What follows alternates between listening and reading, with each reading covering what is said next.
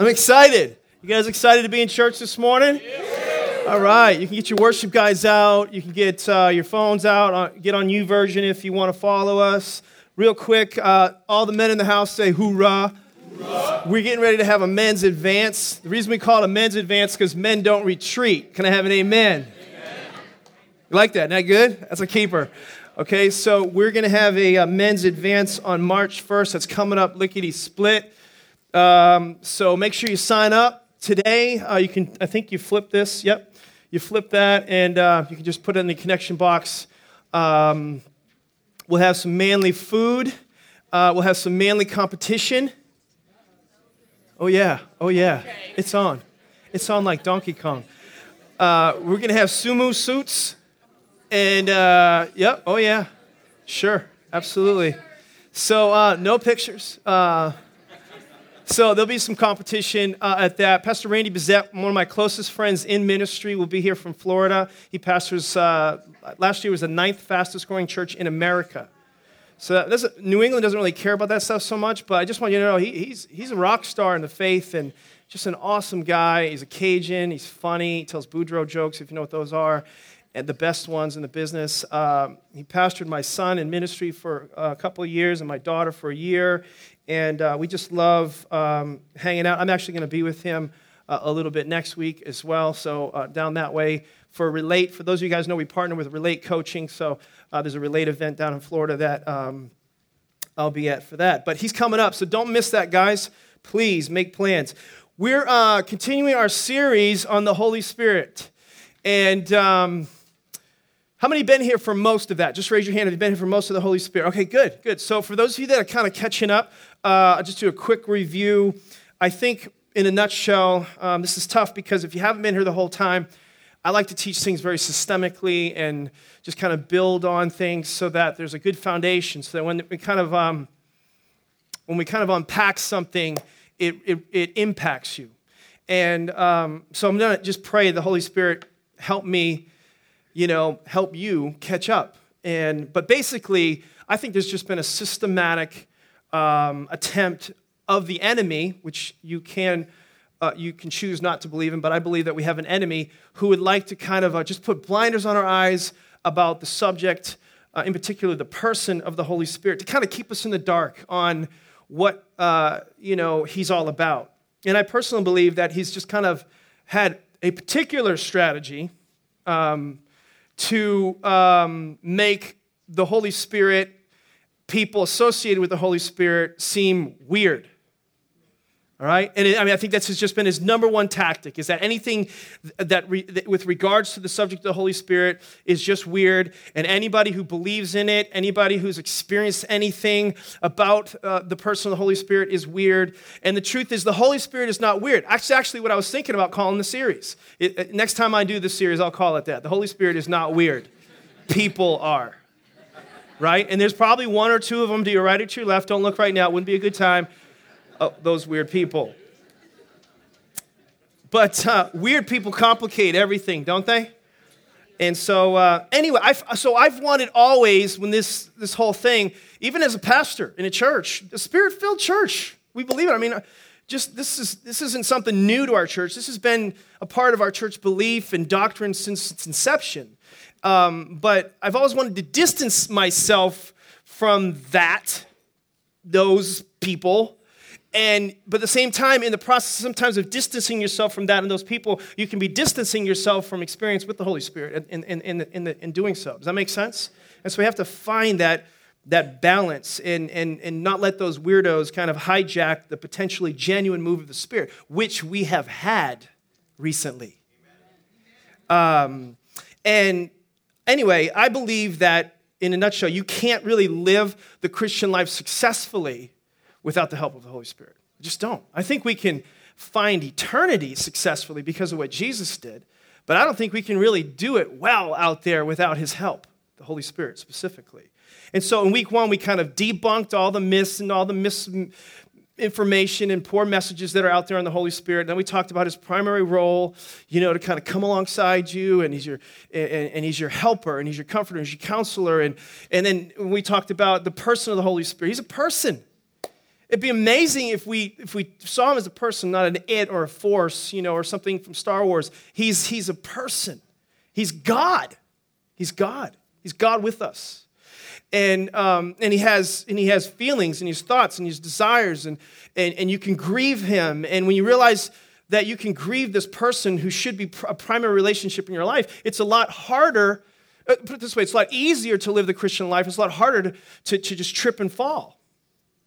Because you don't want to offend directly a person. You don't want to grieve the Holy Spirit. Makes sense? And so then in week 3, I think we talked about Pentecost, kind of unpacked what that was all about, and looked at the Old Testament and the New Testament, and really where all this stuff all started and what happened, and it's still relevant to today. And one of my favorite messages is week 4, which we talked about the 3 types of baptisms. How many were here for the baptisms thing? If you weren't, you need to get that message. It'll help you in your spiritual journey, because there's 3 different types of baptism in the New Testament. Baptism in the body of Christ, or Jesus, which is talking about salvation. There's water baptism. In fact, that particular message, a lot of you felt like that's my next step. A lot of you have come to Christ already, but now you know your next step is to be water baptized. It's kind of it's an outward demonstration of an inward conviction. It's a public proclamation of what I've already decided to do personally. Now I'm going public, and before man and God, I decide to get baptized. It's powerful. And so we have one coming up in March. Many of you decided to sign up for that. Some of you need to just get your applications in. Come on, let's get after it, okay? You said yes in a connection card. Now you just got to fill out your application so we can just be a good steward and have a great water baptism. But we're going to have there's a lot of people already signed up for that water baptism. I encourage you guys to follow up with that. And then we talked about the baptism of the Holy Spirit. And in 2 services just a couple of weeks ago, in a main service, we had over 70 people respond to receive the baptism of the Holy Spirit. I've never seen that in my pastorate here. So that was let's give the Lord a big hand. That was powerful.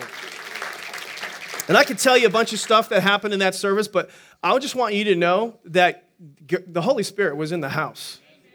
And God was moving. I mean, powerfully.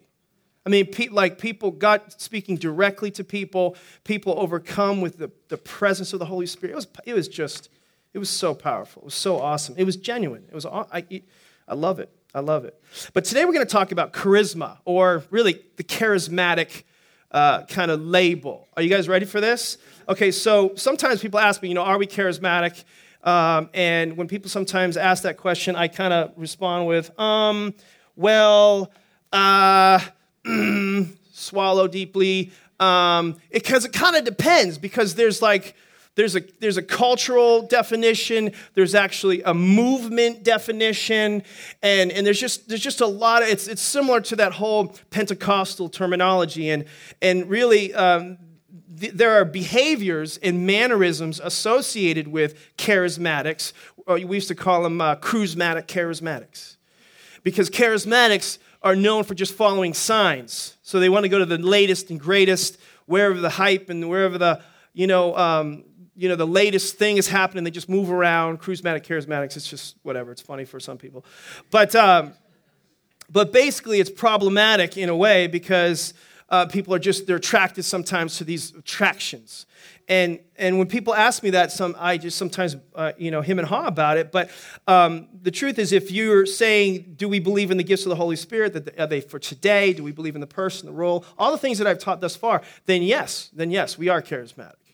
But I do want to distance myself from some of the behaviors and some of the mannerisms that I've seen, that I've experienced, that I've watched in the media and things like that. But I think it's important to establish more of a biblical definition, and let's just see what the Bible says and go from there. Can we do that with an open heart? All right? So that's kind of what we're going to do today. The word charisma is a Greek word where we get this charismatic word, and charisma, charis, means grace. So there's some bonus material if you're note takers, and if you're not a note taker, it's a good idea to take notes because it's good for you. Because the pen and paper remember what the mind forgets. So I encourage that. But charis is grace.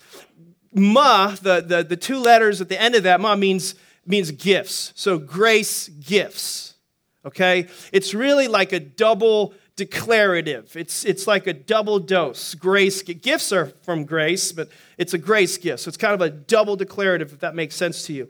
But the Holy Spirit gives these to us, these gifts, and we don't really deserve them. I actually know somebody who was, there was a craze in the South where everybody was naming their kid Karis, but this particular guy had a problem because his last name was Maddox, Maddox. You can see that charismatic. Anyway, she didn't get named that. But charisma, let me give you the definition for charisma. It is the instantaneous enablement of the Holy Spirit, the instantaneous enablement of the Holy Spirit in the life of any believer to exercise a gift, we'll come back to that, for the edification of others. Everybody try. I think this is one of the best definitions that I've seen on this particular word. And these gifts are spoken of in 1 Corinthians chapter 12. And I'm going to just unpack a few of these verses, verse 1 and 4 through 6, 7 and 8 through 11, just a minute. But here's what it says in 1 Corinthians 12. It says, now concerning. Everybody say now concerning. Now I'm going to answer why he said that in a second. That phrase is actually used 6 different times in the book of Corinthians. And I'll tell you why in a minute. Now concerning spiritual gifts, brethren, or could say sistren, I don't want you to be ignorant. I don't want you to be ignorant. Now, unfortunately, the church, the body of Christ, believers are, as a whole, primarily ignorant of their spiritual gifts. 87% of believers do not know their spiritual gifts. Most of you in this room probably do not know what your spiritual gifts are. That's why I encourage you strongly to go to 301 tonight, C301 tonight, because actually the whole class is about this message this morning. So if you're like intrigued by some of the topic, you want more, tonight is the night for you to go, 5:30. If you're going to go, there's already a lot of people going, but please come. We have food for you. We have childcare, etc. It'd probably be like a church service, so Growth Track, get ready. Anyway, the reason he says now concerning is because, and you might be shocked by this, this is 1 Corinthians in your Bible, but it's actually not the first letter to the Corinthians. It's actually the second letter, but it's 1 Corinthians. Okay? Just trust me on this for the sake of time, all right? So basically, Paul is actually responding to questions that the Corinthian church is bringing to him. So that's why he says different times, now concerning. In fact, in chapter 5, verse 9 in that particular book, he says, I wrote to you in my earlier epistle. So in 1 Corinthians 5:9, he's referring back to an earlier epistle. We don't have that epistle. We don't have that letter. I don't know why. Paul wrote it. God said, no, that's not good enough. Throw it out. I don't know. It's just not in there, okay? But he's responding to that letter, and he says, now concerning, in response to them. And you have to understand that this Corinthian church was not a Jewish congregation.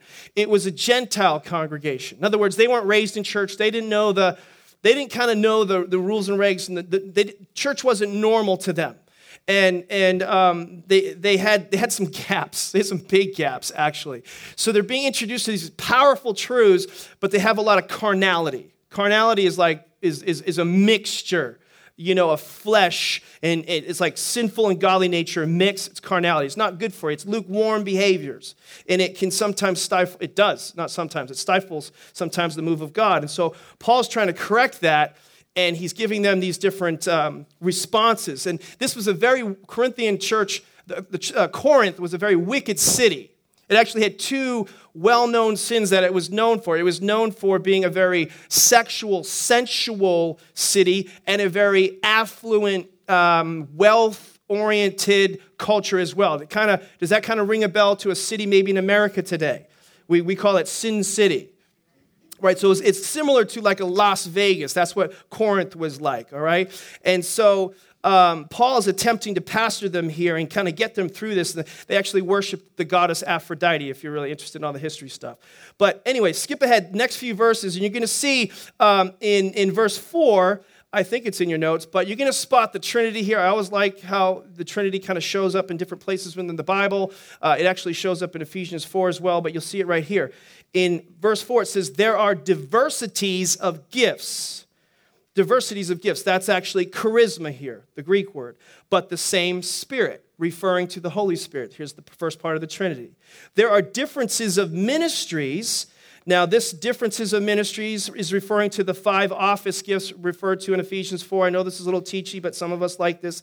And those gifts are actually given to us by Jesus. So the Holy Spirit, you see Jesus, but the same Lord. Again, Jesus. And there are diversity of activities. That's going to be our focus of the day today. This activities is a Greek word, energma, I think is how you say it. It's referring to the energy, kind of the power of the Holy Spirit.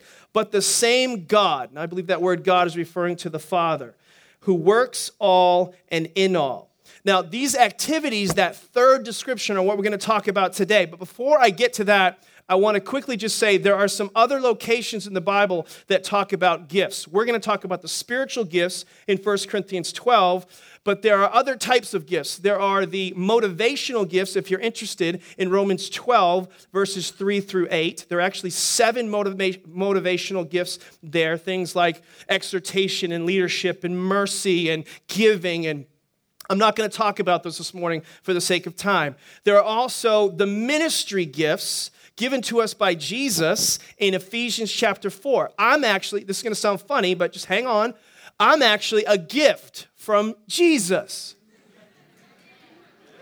The Bible says that Jesus gave some, not many, but some apostles, pastors, teachers, evangelists, prophets for the equipping of the saints for the work of the ministry. So Jesus gave you some ministry gifts, some office gifts they're referred to for the equipping of the saints. Amen? So that's another type of gift, all right? But I'm going to talk more about the manifestations or the manifestation gifts. These are the kind of the power gifts of 1 Corinthians 12, 7 through 11. In verse 7, are you guys still with me? I'm talking fast. You're going to get a lot of info on this one. But the manifestations, this means the Holy Spirit kind of makes himself known, of the Spirit is given to each one. Everybody say each one. Who does he give them to? Each one. The manifestations, these power gifts, these spiritual gifts are given to each one for the profit of, it says, all. Who's it for? It's for everybody. It's an all play. It's an all skate. Everybody gets to go in the pool on this one. All right, that's just seeing if you're paying attention, okay? So now, here in these gifts, these spiritual gifts in 1 Corinthians 12, there are 9 of them. I want to just parenthetically say, this is what you get in relationship with the Holy Spirit. I've told you thus far that when you receive the baptism of the Holy Spirit, you receive power, Acts 1:8, to be a witness. People that deal with shame, like I believe in Jesus, but I have the hardest time telling somebody about it. Most Christians have never shared their faith with someone else in their entire Christian experience. It's because you don't have the Holy Spirit. The Holy Spirit will make you a powerful witness. Once you have the Holy Spirit, it's like there's no shame in your game. It doesn't mean you're standing on top of tables and whacking people over the head with the Bible and you're a freak show. No, it just means you have a wonderful secret and you want to tell it to all your friends and you get good at doing that. And when the opportunity pops up, you speak up. You're bold. Okay, so you get power when you get the Holy Spirit. You get the fruit of the Spirit. There's 9 fruit of the Spirit in Galatians chapter 5. You get love, which is the most important part of this all. You actually care about people. Imagine that. 1 Corinthians 13 really kind of is the glue for all the gifts anyway. And then you get all the gifts, not just one. So we're talking about those gifts right now, specifically these power gifts that can help you in that crazy nuts world that you're going to walk into as soon as you leave today. So everybody understands? That's why this teaching is important. It's not to pass a test or fill out a survey or make sure that, you're checking some boxes and crossing some T's and dotting some I's. It's going to help you in life if you understand these gifts, okay? So there's 9 of them. Now, my daddy used to teach me, they kind of broken down into pieces. And I'll do that in just a second. But here's the 9 gifts. Verse 8, it says, "For to one is given the word of wisdom through the Spirit. To another, the word of knowledge." So you see 2 off so far. "Through the same Spirit. To another, faith." There's 3. "The same Spirit." To another, gifts of healing is another one. "The same Spirit." To another, the working of miracles. To another, prophecy. To another, discerning of spirits. To another, different kinds of tongues. To another, interpretations of tongues. But one and the same Spirit works all of these. The Holy Spirit works all of these, distributing to each one, everybody say each one, individually as he wills. So he determines, he distributes it as he wills. This is very important. And let me say something that I believe about the gifts that I think you need to hear and may have never heard or thought of before. But I believe that this text clearly reveals that the gifts are owned by the Holy Spirit. Listen, they're not owned by you. You're a steward of the gifts. He owns them all. They're from him. And I don't believe any believer has just one gift. You can have them all. You might have a gift that you are more confident in, have operated in more routinely and or regularly, but the truth of the matter is you can operate in all of the gifts as a steward, but the Holy Spirit owns them all. You don't. Just read the text again and see it for yourself. I believe he has these gifts, and he gives the gifts to each believer as the believer has need, as he wills. So I believe any believer anytime can have a word of knowledge. Any believer anytime can have a word of wisdom. Any believer anytime can have a gift of healing, the working of miracles, a gift of faith. All those things are available to any believer, and I'm going to tell you why as we go forward. This is again, I think, new to a lot, especially us charismatics. Charismatics too. But this is what's wonderful about the Holy Spirit, is he gives to each one as he wills for the profit of all. Are you getting this, guys? So again, you might have more experience, you might have more confidence with one, but don't confuse that with, this is my gift, I own it.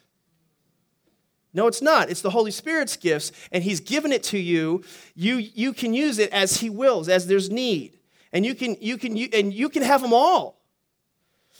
More on that as we go forward. But let me give you the 9 gifts, okay? I'm going to break them into 3 kind of areas. Sometimes people refer to these things as the think, say, act like God. Some people refer to these as the perceiving gifts, the promotional gifts, and the power gifts. But I'm going to do it this way this morning. The discerning gifts, that's the first one, the discerning gifts. Some people call this the think like God. The first gift, spoken of in 1 Corinthians, is the word of knowledge. To know something specific, here's the definition, to know something specific without having learned it by natural means. How many of that would be really great when you're in school? You know what I'm saying? Like, why didn't I have that gift when I was in high school? That would have been really helpful. Let me give you an illustration of this particular gift. I'll give you 2 quickly. One time, this will be a little crazy. One time I had a leader in our church, their child was having some tremendous sickness and issues or whatever, some chronic skin issues. And they came to me for prayer. And this you can believe this, do whatever you want with this. And I didn't really know what to do. And the Holy Spirit gave me, I believe, a word of knowledge and told me to tell them, this is, I'll just say it. And I just said, you know what? She's going to get a really bad rash tonight. And tomorrow morning she's going to wake up and her skin will be just like a baby. She'll just be totally healed. I'm going to pray for her right now. And we prayed for her. It's exactly what happened. That night actually got worse. This Steve and Nicole Borst might even be in the room right now. They're probably working downstairs in kids' church, the little daughter Emma. And rash, just a horrible rash came over the whole body. Next day she woke up, skin was just like a baby's butt. Now, here's the thing about a word of knowledge. You need to be right. Because that would have really, pardon my French, sucked if that didn't go well. Okay? Similarly, I remember being in this church years ago. We were having a special meeting, and people were coming down to receive prayer, and we were praying for marriages. And this particular gentleman came down, and he wasn't with his spouse. Spouse was nowhere to be found, and he started bad-mouthing his spouse. And right then, the Holy Spirit, I got something. As soon as I saw him, I got something. And this, again, this is not the kind of stuff you want to just be throwing around. And his sister-in-law was standing right next to him, and he starts bad-mouthing his wife, and he wants me to pray for her. I said, I'm going to pray for you. And I said, you know what? I'm just going to whisper this in your ear because your sister-in-law is right there. And I whispered in her ear, I said, the Holy Spirit told me, and I basically told him that he was in an adulterous relationship, and the Holy Spirit gave me the girl's name. Again, you need to be right. Needless to say, the guy dropped right to his knees right there and repented, right on the spot. Rededicated his life to Christ. So that's a word of knowledge. How many maybe think that could be fun once in a while? Makes evangelism kind of easy. You know what I'm saying? All right? So I haven't done that a lot, but it's happened a couple of times. John chapter 4, Jesus talked about this. There's an example where Jesus had a word of knowledge for the woman, at the well.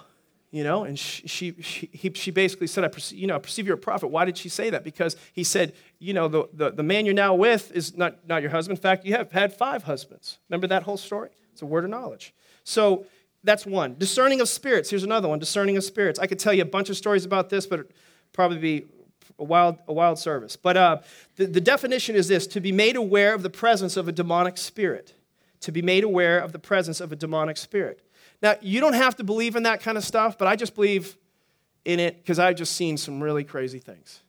And you can't explain some of the stuff that I think many of you have seen it. You've tried to explain it away, numb it, dumb it, put it aside, or whatever. You've seen some really, in fact, we say it almost like as a description, but not so much as a conviction. And that is just like demonic. That's kind of say that kid's got the devil in him.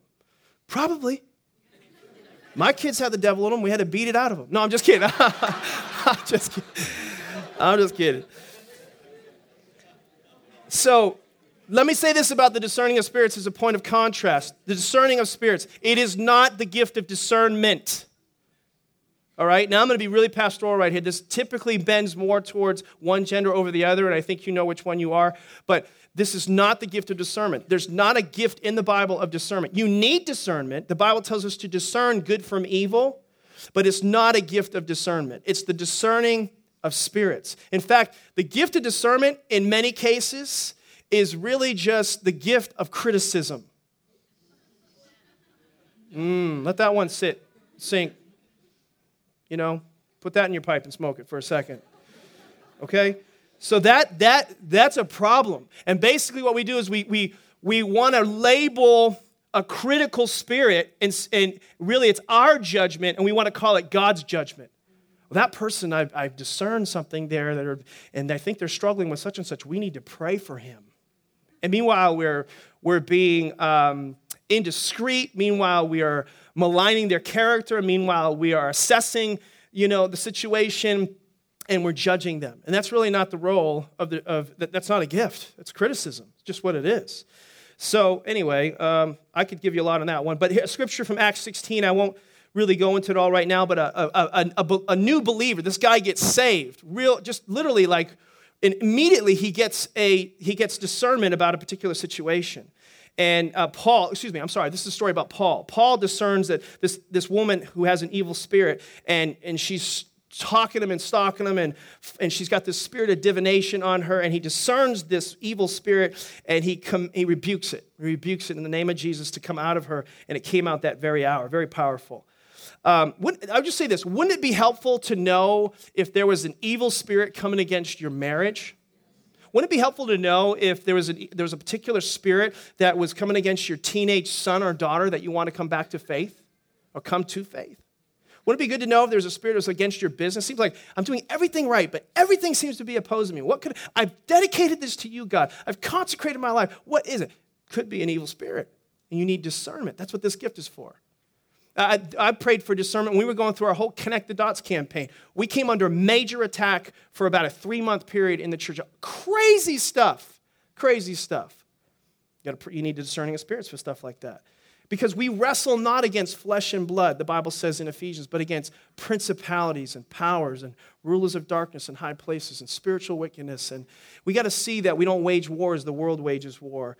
And we also got to understand that God gave us this gift, and every good and perfect gift comes from God, right? So here's the next one, the word of wisdom, a word of wisdom. This is the one that I probably operate in the most. It's not my gift, it's just the gift that I use the most. It's a divine answer or solution for a particular event. I was saying this prematurely, but in John chapter 9, there was a blind man that was healed. He was just barely saved, and he just refuted the religious Pharisees, all their knowledge, all their ability, and all the things all their perfect answers, and he just refuted them so perfectly, God gave him a word of wisdom. It's helpful when you receive, wisdom from God, when you're not sure what to do and how to do it. Again, with Connect the Dots just a while back, my wife and I were looking at our finance. We don't make a ton of money, but we're blessed, so don't get me wrong, but we have a certain standard of giving. And I believe that God raises your standard of living so he can raise your standard of giving. So we were looking at our standard of living and our standard of giving and just saying, God, what do you want to do here? And so we bought the tithe, consistently for 22 years, and we bring offerings. But now this is above and beyond. How are we going to do this? And God gave me a word of wisdom how to do that. In the middle of the night, one night, I woke up, I shared it with my wife, and she's like, that's brilliant. How did you think of that? Like she was shocked that I said I didn't come up with that. She was just shocked. Anyway, it's kind of I call it a wow moment. Wow, word of wisdom. It's like, wow, that totally makes, people sometimes say stuff like that to you, and it could be a word of wisdom coming out of you. You just don't, and you need to give that credit to the Holy Spirit for those times when that happens. Okay, so that's the discerning gifts. Now, the next group is the declarative gifts. Everybody say declarative. You guys getting something out of this? All right, the declarative gifts, kind of obvious. The first one is prophecy. Prophecy. This is the definition. A message of encouragement from God. By the way, a message of encouragement from God through a person, to a person or persons. So it can be a personal word to someone. It can individually, or it can be corporately. It's a message of encouragement, not discouragement. It's not correction according to the scriptures, as some teach. In fact, look at some of the scriptures here. 1 Corinthians 14:3. Those who prophesy are to speak edification, exhortation. By the way, exhortation means to appeal, to urge. It's to direct. It's not correct. Appeal, urge, direct. All right? And comfort. That's what prophecy's for. 1 Corinthians 14:31. For you can all, see, it's not just for some, it's not just for one. I have that gift. No, we all can what? We all can prophesy. Say, I can prophesy. Go ahead. Just do it right now. No, just kidding. You can all prophesy one by one, that all may learn and be what? Encouraged. So that sometimes this takes some development. Sometimes it's just like when you're a child. You think as a child, you speak as a child, but then you grow. You get better at these things. And I think one of the safety nets for the grooming and development of your gifts is in your small groups. That's why I highly encourage you to be in a connect group so you can grow in the gifts. Maybe share a word of wisdom. Maybe you receive something prophetic. Prophetic doesn't mean you have to speak in King James and get up and, say, the Lord doth say. In fact, years ago in this church, I remember there was a person, they got up, they felt like they had a prophetic word, and they stood right up, and they were smart enough to check themselves, and they stood up, and what happens is sometimes you'll get an inkling from the Holy Spirit, kind of different people respond in different ways. Like my wife's hands get sweaty.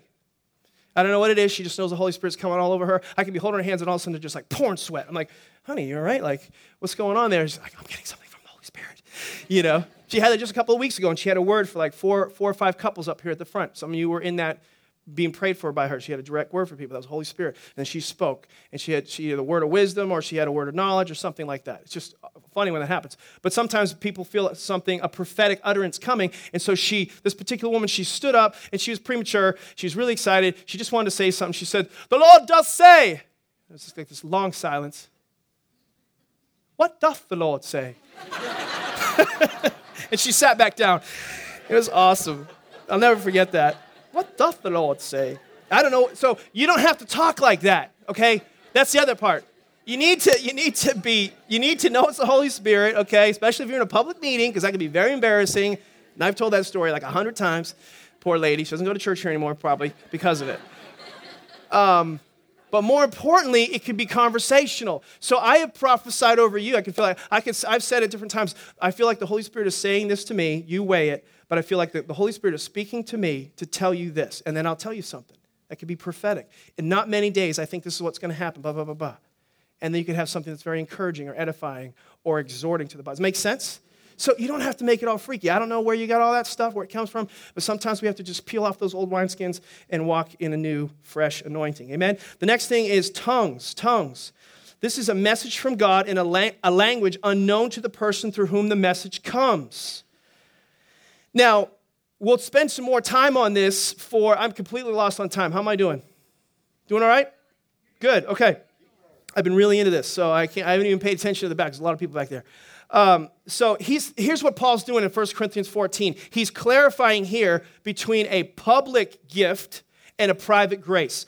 Next week, we're going to talk about the private grace. In other words, speaking in tongues for the personal edification of the believer. Spirit baptism, your prayer language. I'm going to debunk and demystify and make it all make sense, and just so that people don't get weirded out by all that next week. You don't want to miss that, okay?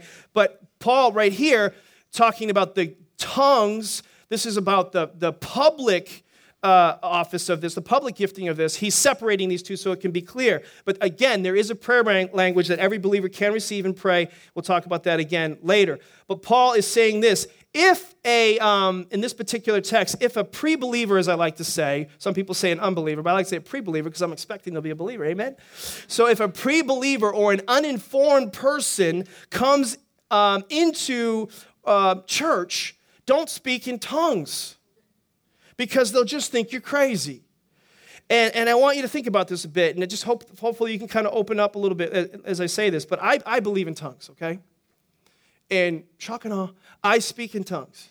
I spoke in tongues on the way to church this morning. I do it every single day of my life. Nearly all of our leaders pray in tongues or want to. And all my staff, all my eldership do that. Why? Because the Bible says so. The Bible says it's good for you. The Bible says it's there for your personal edification. And there are oftentimes believers that are informed, and so we pray in tongues. But if there are uninformed people, we need to be cautious about that. But when we do church, there's a scripture in the Bible that says, when there are pre-believers or uninformed people, is the translation, you don't do it in that situation. And I have believers ask me with sincerity, why don't we hear, tongues in the weekend morning of service? Well, it's simple. It's because we have pre-believers and uninformed people present in the room. One time I was trying to explain this we were in a kind of a season of transition as a Spirit-filled church wanting to be a soul-winning church. And those two often compete in a modern church, So you have these extreme kind of renewal churches or the extreme soul-winning churches, but it would be nice to just be able to see a church that's focused on souls and also see the supernatural at the same time. Amen? And so the Holy Spirit showed me, I got a word of wisdom from the Holy Spirit. He showed me that people are like, I got a picture of a camera, like one of those old cameras, open the back up, 38 millimeter, whatever kind of film in the back, you open it up. It's really old, right? I don't know. It's all digital now. That's all I know. And I saw like this camera, and it's basically saying that people are like that film in there. People's heart, it's like that film in there. That if you're not careful to have the right shutter speed, if you're not careful to have the right lighting, if that light doesn't travel with the right angles and timing, that film will get overexposed. It's like pulling the back of it up and just going, to the light. Is that light good? Yeah. God is light. In him is no variables, not a shadow of turning. He's good. God is good. All his light is good. But even Jesus himself, when he was here on the earth, he only gave him a pinky touch of what he was like in heaven. On the Mount of Transfiguration, he showed just a couple of guys, just a little bit of his glory. And they were like, freaking out. John the Beloved in Revelation couldn't even look at the Son of Man when he was in his glorified state. So there's sometimes a journey that we have to go to where we can receive all that light, representing really revelation or relationship with all that God has for us. We need to be able to not overexpose people prematurely so they can develop appropriately. And so that's really the goal and the objective here. We're not forbidding anything, stopping anything. We're actually allowing the person to progress appropriately so they can have it all and live the full gospel and the full Spirit-filled life. Amen? The Holy Spirit showed me that. That was a word of wisdom. 1 Corinthians 14:27 says, if anyone speaks in a tongue, let there be 2 or 3 at most, 3, each in turn, and let one interpret. But if there's no interpreter, let him speak in silent in church, and let him speak to himself and to God. So if you don't have an interpreter, you don't speak in tongues publicly. That's between you and God for your personal edification. Sometimes people come into a service where there's uninformed or pre-believers, and they're speaking in tongues real loud. That's confusing, and people think you're crazy when you're doing that. So I'll be honest with you, I was praying in tongues over here in the front row to myself, because that's how I build myself up before I get ready to preach. But I don't do it on a microphone. So I'm kind of revealing everything so you kind of know, but I think for the point of teaching, it's good for you to hear that. 1 Corinthians 14:23-25, therefore if the whole church comes together in one place and all speak with tongues, and there come in those who are uninformed or unbelievers, there's that word, will they not say that you are out of your mind? But if all prophesy and an unbeliever or an uninformed person comes in, he is convinced by all, he is convicted by all, and thus the secrets of his heart are revealed, and so falling down on his face, he will worship God and report all that God is truly among you. See, so prophecy, and we'll talk about this, is actually a greater gift. Interpretation of tongues. Okay, so there's tongues and interpretation of tongues. Interpretation is understanding and expressing the thought or the intent. These words are really important, thought and intent, of the message in tongues. Paul is giving instructions on the gifts of the Spirit here. In 1 Corinthians 14:5, he says, I wish you all spoke in tongues, but even more that you prophesied. So Paul does wish that you speak in tongues. Paul actually said, I speak in tongues more than you all. The guy who wrote 1/3 of the New Testament, which is 1/3 more than I wrote, you wrote, spoke in tongues more than everybody. It might have some value. But he says, even more that you prophesy. In other words, that you encourage people in a language that they can even understand. And for he who prophesies, watch this verse closely, is greater than he who speaks with tongues, or has more influence, you could say, or more impact, unless or except, indeed, he interprets that the church may receive edification. So here's what's going on here. Tongues and interpretation of tongues is really likened to, similar to, equivalent to prophecy. So prophecy, it's great. Tongues and interpretation together are equivalent or like unto prophecy. Does that make sense? Okay? So let me explain this whole thing about interpretation with an illustration. I don't know if you've ever heard an interpretation of a tongue before. Many of you, probably most of you in this church have not, and that's understandable. But I have many, many times. Some of you have many, many times. And frankly, sometimes I've questioned, as an honest Christian, sometimes the authenticity, the validity, veracity of it at times. I think sometimes charismatic environments are just me church environments, and in fact, this is the kind of thing that used to be said in churches like ours, is if there wasn't a tongue and interpretation, then God didn't show up. That's just bad. That's not true. That's not true. If it wasn't just like, we used to call them turkey shoots. Listen, we cannot minimize and or evaluate, accurately sometimes whether God showed up or not when we're all about what I'm going to get out of it. I don't know if that makes sense to you, but it does to me. In the past, I've actually experienced, though, in a meeting, more importantly, a short tongue with a long interpretation, and I was confused by it. Somebody brought a short tongue, they had a long interpretation, and I thought, the words and the timing, it doesn't match, and there must be something different about that. It seemed illogical, and in fact, people in Christian circles have used that reasoning to discredit whether in fact it is true or not. But the reason is there's a difference between interpretation and translation. In the UN, United Nations, they don't have interpreters, they have translators. They don't want interpreters. They don't want, if somebody's going to be talking about nuclear arms and a bomb or something like that, they don't want an interpreter.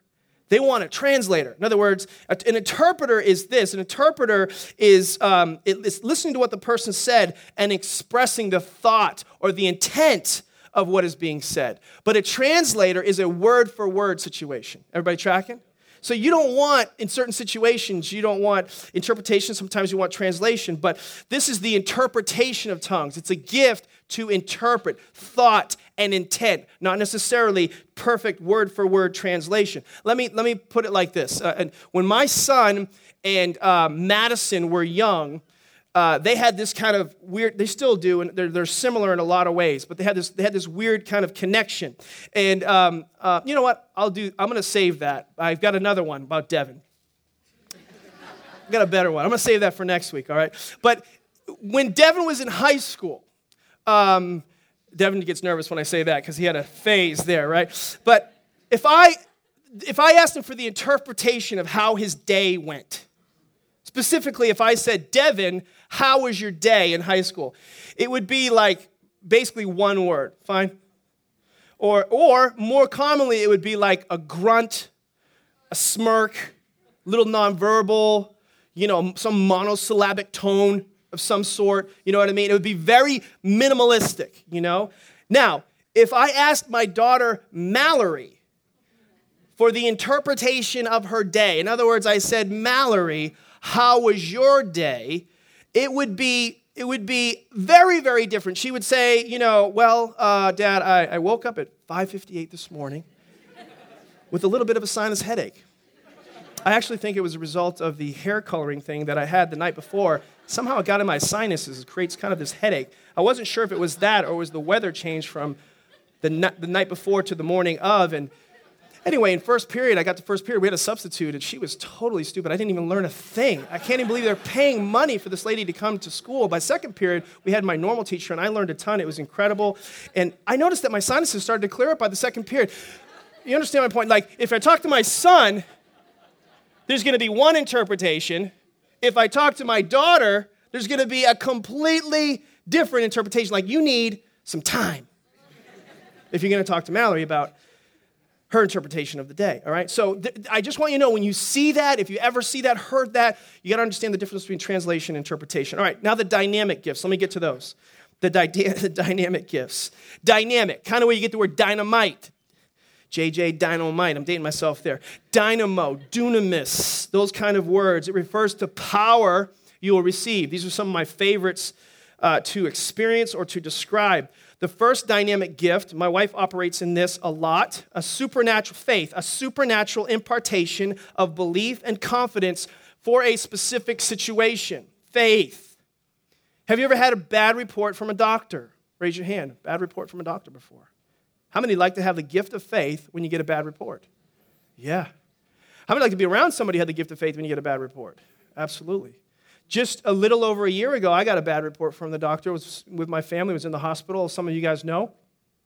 And I remember coming out of a surgery, and the doctor says, I got some good news and I got some bad news. Gave her the good news, and of course you can't wait to hear, but you can't wait to hear the bad news. When the bad news hit, I was shaken. Visibly shaken. My kids don't see that from me very often. I started to tear up. I had to pull away because I didn't expect to have to deal with that with them in the room. And my wife, right in that moment, just rose up in her a gift of faith, and she began to speak encouragement to me, to the kids, to the doctors. It was powerful. Turned the whole situation. Remember that, kids, when Mom talked? It was powerful, powerful. So you need the gift of faith in certain situations. Miss Helen, who was here last week, we call her Miss Helen, Pastor John's wife. Her mom has the gift of faith, uses the gift of faith on a regular basis, and she got a bad report, and they were just talking about that at dinner with us and how she just took that as a challenge, that God's going to do something great, and I know he's going to work through this, and he must know I can handle this, and just faith came up. That's what it looks like. The next one is the gift of healings. Healings, plural. This is supernatural endowments of divine health. Supernatural endowments of divine health. Again, people say, I have the gift of healing. No, you really don't. That is a problem, I think, sometimes that we have, because here's, I don't know if I can do this well, but people think and promote that only some can have this gift and some can't. And I just don't see that in the Bible, so I'm just trying to be responsible. Again, some may operate in it more routinely. They may have more confidence, but to say that one has it and you don't have it, I don't see that. I don't see that in the Scripture. And so it's really not, again, it may be practically true. It may be experientially true, but you can get prayed for in a connect group by your group and receive healing. And because the Holy Spirit's there. If you would believe that, you might actually see more healings. You might actually see more miracles as we get to that. The gift of healing is when we experience the manifestation of the gift of healing through us. And again, notice that word healings, it's plural. So it's next to, it's also in the next gift as well. Psalm 103 verse 1 says, Bless the Lord, O my soul, and all that is within me. Bless his holy name. Bless the Lord, O my soul. Forget not all his benefits, who forgives all your iniquities, and he heals all your diseases. The next gift is the working of miracles. Miracles. This is divine intervention that alters our natural circumstance. Divine intervention that alters our natural circumstances. Wouldn't you like that to happen for you once in a while? A miracle? How many believe you've ever experienced a miracle in your Christian experience? Raise your hand good and high. Some kind of a miracle. Good. Awesome. Wow. So it's not uncommon. Let me just tell you something. You know, God is immutable. Immutable. That's a kind of a theological word, but it basically means is that he doesn't change. So if he did miracles back then, he still does them today. Malachi says, I am the Lord, I change not. He is immutable. So the same God who did miracles that you read in the Bible is the same God who can do miracles today. What limits the miraculous intervention of God in our lives is us, not God. He wants to do above and beyond, exceedingly above and beyond, more than we could ask or think, according to the power that's in work within us. So God's power is unlimited, but we can limit his power. We can decide not to plug into the power source in the wall, or we can limit the power, or we can plug into it and have unlimited power. Does that make sense? That's what the Holy Spirit's all. Does that make sense? Amen. Amen. Okay. So it's a big deal. All right. Again, one person doesn't have this. Here's why. Because if one person doesn't have this, and I get in trouble, let's say one person does have this and I get in trouble, then I've got to find that person. I've got to move through the throngs and multitudes of people to try to find that one person to get that miracle, to get that healing. Listen, that's what's happened in Christianity over many decades now. Here's the problem with that is, I think Jesus went out of his way to leave so that would not continue. Jesus went out of his way to say, I must go so the Holy Spirit will come and empower the church, not just a few individuals. Guys, he's basically saying to his disciples, guys, I'm going away. Someone else is coming. It's better that I go. I must go. And we somehow, in a way, we haven't let him go because now we're just looking for Jesus with skin on one person to give us the same thing that Jesus gave. Jesus said, I must go. I got something even better for you than me because I can only be one person, one place, dealing with just a few people, but the Holy Spirit can be everywhere, working through everyone to every need that there is out there. It's a very different situation. John 14:12 says, most assuredly I say to you, he who believes in me, the works that I do, look at this, what he said. Jesus said this. He will do also, and greater works than these he will do, because I go to my Father. In chapter 16, verse 7, nevertheless, I tell you the truth, it is to your advantage that I go away, for if I do not go away, the helper will not come to you, but if I depart, I will send him to you. So I think when he was talking to the disciples, they were kind of in shock. He's like, fellas, listen, you need to say goodbye to me. You need to say goodbye to the superstar Christianity. Only one guy's got it. You need to say goodbye to that. I'm leaving. I'm going to my Father. But the Father, the Holy Spirit is the promise of the Father, performed by Jesus, sends the Holy Spirit to us. He's not going to leave you as an orphan. So you're all by yourself and there's nobody there to help you. No, I'm not going to leave anybody as orphans. I'm coming.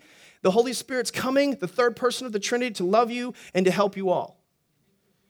So I think Jesus is saying, you got to say goodbye to me. You got to say hello to the Holy Spirit. Everybody say hello to the Holy Spirit. Okay? So it's way better because everyone everywhere can receive this. Get something out of that? Yes. All right, let's do this. Let's just put your Bibles away, your notes away. This is what I want to do. I want you to stand to your feet if you can. If you're still able. And I just want to pray for us. I could have Pastor Deej. That'd be great.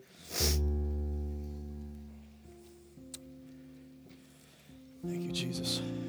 Would you just close your eyes and let's just give the Holy Spirit a couple minutes here. One service, let's give him our best. Thank you, Holy Spirit. I just invite you, Holy Spirit, in this room to speak what I have not yet spoken, be able to speak, address. You know all the people that are in this room and you know all their individual needs, all the things that are going on in their life. If you could be very still, just let the Holy Spirit speak to you. Perhaps you're here and you come in one way and God wants you to leave another. Maybe you're here today and you're ready to admit that life isn't working out quite the way you wanted to, the way you'd hoped. In fact, your life's a mess. You know it. The Holy Spirit's speaking to you about that. And we sometimes want to just keep God outside until we get it all cleaned up. You can't. It's okay to admit it. It's okay to admit things are a mess. In fact, it's a prerequisite for getting right with God, being in right standing with God, being saved. You can't be saved until you admit you're drowning. You can't be rescued. There's no lifeguard that's going to respond until somebody kind of waves their hands and says, help. In order to be rescued, you got to first admit that. And there's some people here today, I know it. I just know it. I know it. I prayed about you already. Holy Spirit revealed it to me that need a change. You need answers for some of the stuff that's going on in your life. And I just want you to know that Jesus is the answer. He's the answer. He's the hope. But you must come to him in complete surrender. Not half-hearted, not I'm going to do it my way after this. I want part and parcel. I just want it categorically. I want God categorically. just another compartment of my life. No, Jesus is the answer to it all, but you got to surrender your life to him. Some of you have never really done that. Jesus is so good at it. If you will surrender, listen, he wants to take your mess and actually turn around and make it your message.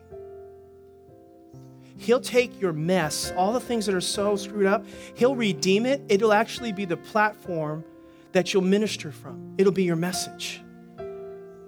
He specializes in turning things around, but you have to invite him into your life. And with every head bowed, every eye closed, God's speaking to you as I'm speaking over you. Who will say that I'm ready to let Jesus take my mess and make it my message? Who will say that I'm ready to fully surrender my, not categorically, not partially, not halfway, but I've not done this, but I want to do this today. I want to give Jesus the wheel of my life. He's the answer, and I agree. That's me. If that's you, will you raise your hand good and high and say, that's me? Pray for me, Pastor. Pray for me good and high, good and high. Thank you, thank you, thank you, thank you, thank you. Thank you so much. Thank you, thank you, thank you, thank you. I see your hands over here on the side. Thank you, thank you, thank you. Good and high. Don't want to miss anybody. Thank you all the way at the back. I don't miss that hand all the way at the back. God bless you. Church, would you just pray this with me? And those that raise your hand, would you just pray this? Say, Jesus, I'm coming to you all the way today. Not halfway, not half-hearted. I give you my whole heart. You bled and died for me. The least I can do is give you my heart. And today I do that. I fully surrender my life to you today. I declare Jesus is the answer to all my problems, to all my questions.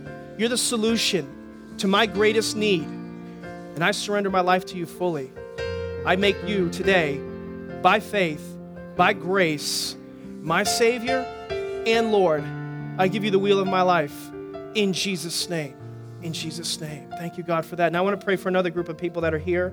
And I'm just thinking that the Holy Spirit would speak to you as well. Maybe you've already done that. You've recognized Jesus as the answer. Your eternity is secure, and you realize that relationship with him is established, but you've made that decision, but now you've acknowledged that, but you've experienced, in essence, the first baptisms. We talked about that a while back, and eternity's okay, but you're struggling in the here and now.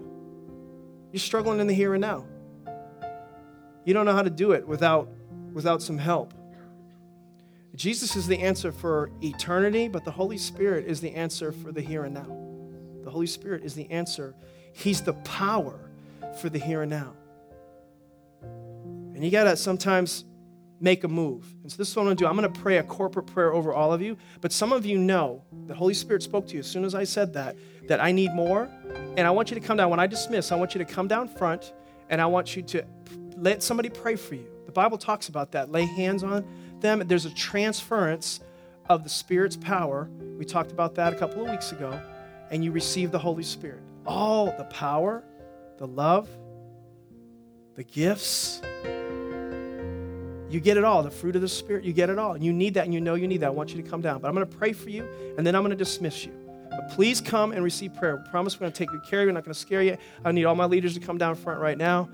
And don't miss an opportunity. What do you got that's more important than receiving a word of wisdom that you could operate in? What do you got that's more important than to be able to get a word of knowledge for a certain situation? Or what do you got that could be more amazing than operating in the miraculous and seeing healings at your hands? What do you got that's more important than seeing faith rise up in you when you need faith? What do you have that is more powerful than prophetic utterances coming forth from your life to edify you and to encourage you?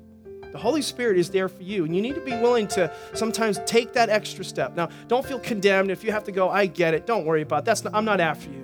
I'm after the one where you know the Holy Spirit spoke to you, but you're just going to kind of go out here the same instead of going out here different. So for those of you who know that God is speaking and you just witness to the Holy Spirit, let's all just raise our hand just to receive a little bit more of the Holy Spirit. Father, I pray that you feel our gratitude for the promise of the Holy Spirit. Jesus, I thank you for performing what you did and giving us the Holy Spirit. And Holy Spirit, I thank you that you are here in our church and that you are doing a mighty move in our church, that you're changing people's lives from the inside out, not from the outside in, God, that you're pouring out your Spirit, God. I pray that you pour out your Spirit more on the people that are here today. They feel different because they came to church. They didn't just get some kind of seminar and some kind of self-help thing or whatever. That's all fine and dandy, God, but we want to encounter you. Come on, church, agree with me. We want to encounter a living God. We want to encounter a holy God. We want to encounter the Holy Spirit. We want to know that his power is still real, it's still alive, that he can quicken our mortal bodies, that we can be different, that we can go out our world and make a difference, God. I pray in Jesus' name the Holy Spirit be present now in people's lives, that you empower, Lord Jesus, them to do the work of the ministry, that you make them bold witnesses, God, that they manifest fruit of the Spirit. It's beyond their capability that they operate with that love and that goodness and that patience and that self-control. It's the Holy Spirit that's empowered them to do that, God, that they have the gifts, Lord, and they recognize, oh, the Holy Spirit's telling me that. And they acknowledge, and it cultivates a supernatural relationship with the Holy Spirit and not with himself or something else that they're putting their trust in. We transfer our trust to you, Holy Spirit. Holy Spirit, we love you. God, we're so grateful for a church where we can just receive and get all this and just kind of bask in all this and drink this all in. Thank you so much. We give you praise, glory, and honor in Jesus' name. And everybody said amen. Let's give the Lord a big, big, big hand clap all around the house. Come on up, T. Thank you, thank you.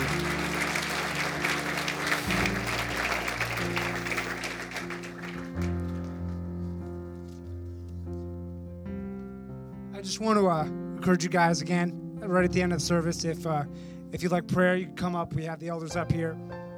We have the elders up here in order to pray for you. Just want to encourage you guys with that again. Also, just a few announcements before you go.